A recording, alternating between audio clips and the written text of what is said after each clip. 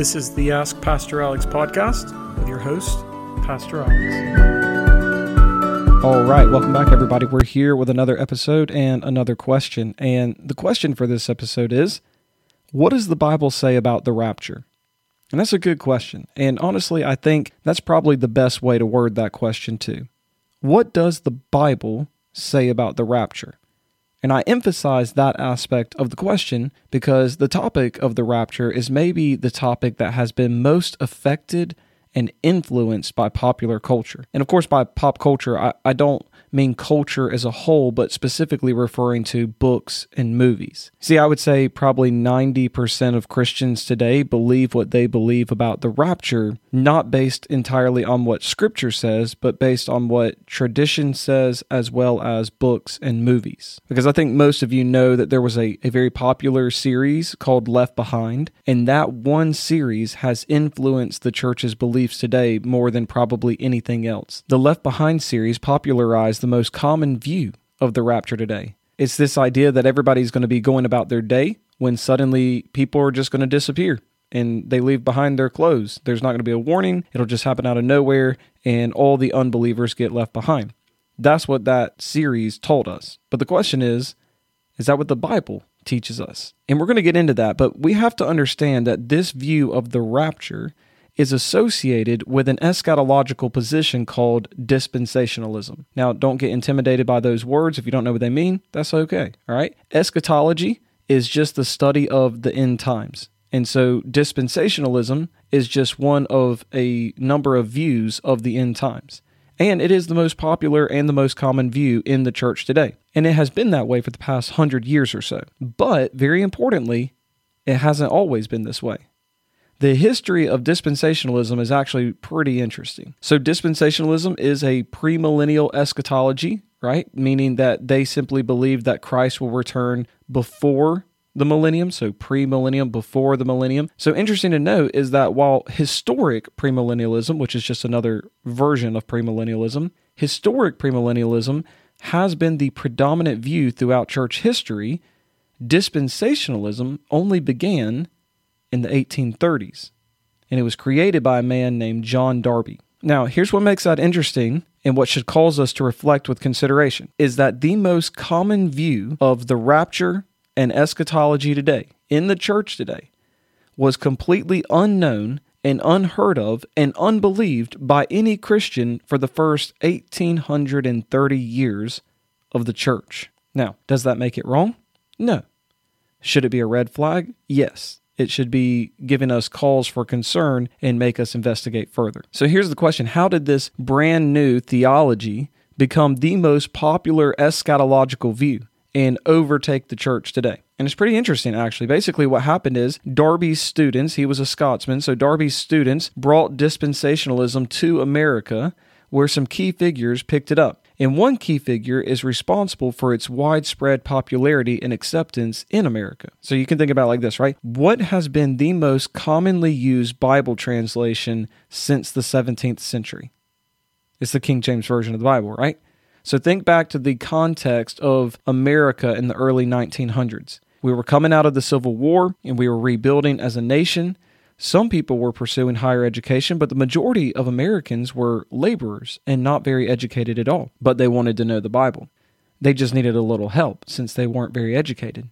And so in 1909, a new study Bible was published that would alter the course of American Christianity from that point forward. So think about it like this. If you were an American living in the early 1900s and your translation of choice was the KJV, and you wanted to better understand the Bible, and you heard that a new King James Study Bible was just released, do you think you would buy that Bible? Yeah, of course you would.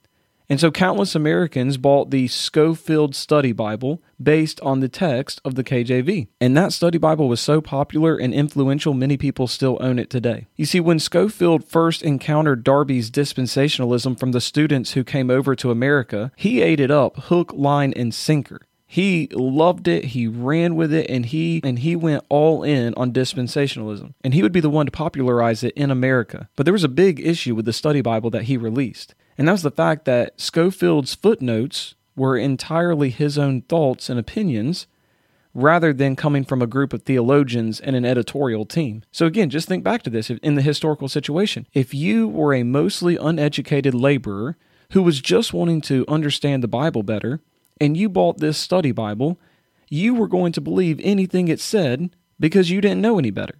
And that's exactly what happened. People continued to buy the Scofield Study Bible, they continued to read it, and they accepted all of Scofield's thoughts and opinions uncritically.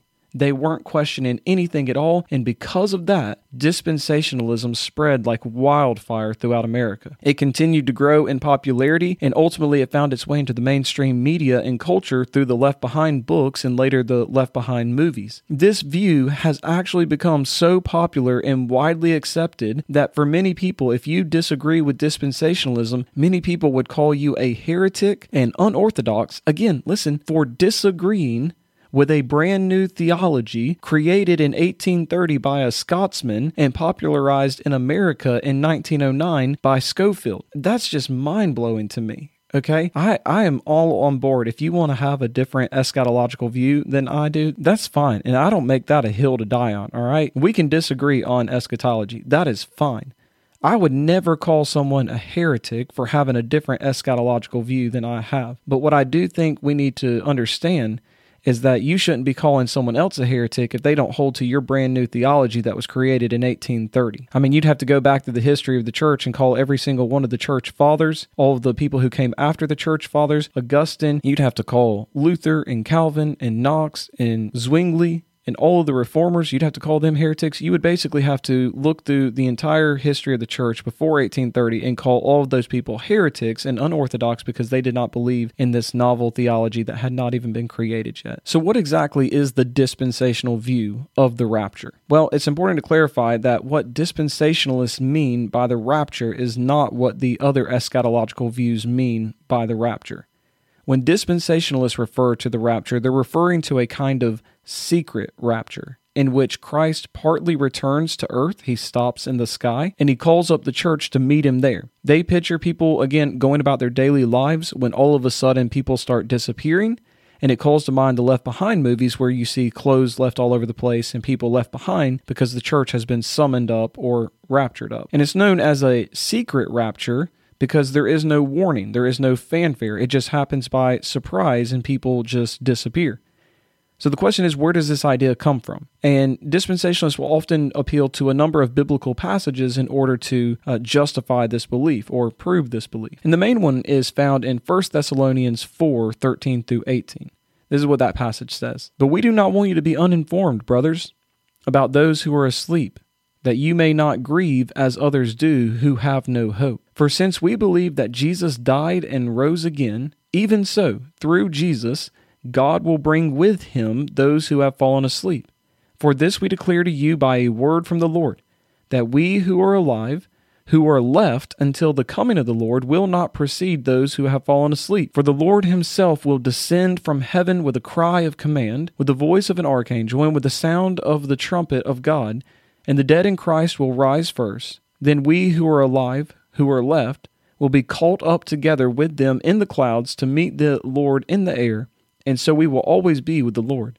Therefore, encourage one another with these words." Now, the word rapture actually comes from this passage. Well, actually, it comes from this passage as it appears in the Latin Vulgate. The Latin word rapio is used here for the two words caught up, where we're going to be caught up together with them in the clouds. It's the Latin word rapio there, and that's the word that means rapture. And so again, remember that when dispensationalists read this passage, they imagine a secret rapture because Jesus will not return visibly for all to see, but instead, he will call up the church to meet him in the sky. They also believe that this rapture is imminent, meaning it could literally happen at any second. And this mostly comes from 1 Corinthians 15:52, which talks about how we will be changed in a moment, in the twinkling of an eye. And then another very popular passage they appeal to is Matthew 24, where it talks about two people being in a field and one being taken away and one being left behind. And they say that this is a picture of that rapture idea where people are going about their day and one disappears, one's left behind. So those are some of the key passages that dispensationalists will use to prove their belief in this kind of rapture. But I want to offer a critique of this view. So first and foremost, no one in the entire first 1830 years of the church held to this view of a secret, non-visible rapture. That doesn't necessarily make it wrong, but it should cause us to question it a lot. It should cause us to investigate it, because I think if no one got it right for the first 1830 years of the church, it's hard to imagine we're going to get it right after that. Maybe it's possible, but it should cause a lot of red flags. But secondly, and more importantly, it doesn't align with the Bible's teaching on Christ's visible return. So consider Revelation 1:7. The Bible says, "Behold, he is coming with the clouds, and every eye will see him, even those who pierced him, and all the tribes of the earth will wail on account of him. Even so, amen." Now that clearly teaches that when Jesus returns, every single eye will see him. And so it will be a visible return. But notice it goes further. It also teaches us that all people on the earth will be aware of his coming, because notice it says there that all the tribes of the earth will wail on account of him. So they know that this is happening. They know that Jesus is returning. They realize in that moment that the gospel is true, that the Christians were right, that the Bible is true. They understand what's happening, and they wail on account of him. But even more than that, go back to the 1 Thessalonians chapter 4 passage that the dispensationalists used to prove their belief in this kind of view of a rapture. In that passage, it said that at Jesus' return, he will descend with a cry of command, with the voice of an archangel and the sound of the trumpet of God. Now that seems like it would be pretty hard to miss, right? Again, think about the Left Behind movies if you've ever seen them, or the books if you've ever read them. There is no fanfare. There is no warning. Someone's driving a plane and all of a sudden the captain's gone and the plane's going down. There is no sound of anything. And yet the Bible says Jesus will be visible and all people will know what's happening, and there will be a loud cry of command, the voice of an archangel, and the sound of the trumpet of God. It's going to be a massive fanfare event. But here's another critique of this view. It shifts the New Testament hope. You see, all throughout the New Testament, the writers of the New Testament are anticipating one event, and that is the return of Christ. I mean, Paul writes about the return of Christ and all that comes with that return. John writes of it. The author of Hebrews writes of it. Peter writes of it. And they're constantly trying to get us as Christians to remember that Christ is coming back. They want us to long for that return, to anticipate that return, to look forward to his return. I mean, the book of Revelation even ends with Jesus saying, "Surely I am coming soon." And John responds and says, "Amen, come, Lord Jesus." You see, the New Testament sees the next great cosmic event not as a secret rapture, but as the return of Christ.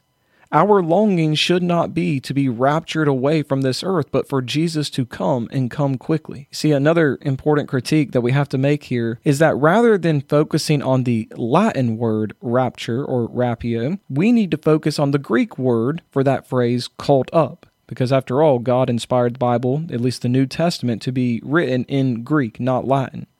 And so what's interesting about that Greek phrase that's used there for caught up, the phrase and the wording that's used there, it's a word that was used to describe what would happen when a king or a dignitary came to a city. If people knew that a king was coming to their city, the people would go out and meet that king before he ever got to the city. They'd go out and meet him, they would welcome him, and then they would escort him back to the city. And that's the picture that's being painted here. The Bible is not saying that God's going to call up Christians and we're just going to disappear into the sky and Jesus is going to escort us back to heaven and all of the other dispensational timeline that's going on there. The Bible is saying that when Jesus returns, he will make a stop, a short pause in the sky as he calls up his people to come and greet him and welcome him, and then we will escort him back to earth. That's exactly what that Greek phrase is indicating there. One final critique and something to think about here. What's interesting about that reference to Matthew 24 and the one person being taken and the one person being left behind is you always have to interpret that in light of Matthew 13. Matthew 13 obviously comes before Matthew 24, and Matthew 13 is the parable of the weeds and the wheat. You probably are very familiar with this parable, right? So remember that the master of a house, he's planting his fields, he sends his servants out to plant his fields, and it says that overnight an enemy came and sowed in some weeds amongst his wheat, and as they began to grow, the servants saw that there was weeds in the midst of the wheat. And they said to the master, Master, did you not use good seed? He's like, well, of course I did, but an enemy has come and sown against us. And his servants are like, okay, well, what should we do? Should we go and pick all the weeds out? And interestingly, the master says, no, let them both grow until the end, lest you accidentally pick some of the wheat as you're trying to get the weeds. And he says, and at the end, we are going to gather up all the weeds and we will throw them into the fire to be burned. And Jesus later explains that it's a reference to what's going to happen at the end, that when Jesus returns, he's going to send his angels, and the angels are going to gather up all the unbelievers, and they are going to be cast into the fire where there is weeping and gnashing of teeth. Now think about that for a second. It's interesting. Who are the ones being taken in that scenario? It's not the Christians. It's the unbelievers. They are the first ones taken in that scenario, in that explanation of that parable. The angels come, they gather the unbelievers, and the ones who are left behind are not the unbelievers, they're the Christians. Okay, so we have to interpret Matthew 24 in light of Matthew 13. And so, what does the Bible say about the rapture? Well, it teaches us that Jesus will return visibly, for all to see, and with great fanfare, with the sound of trumpets and the voice of an archangel and the command of a loud voice.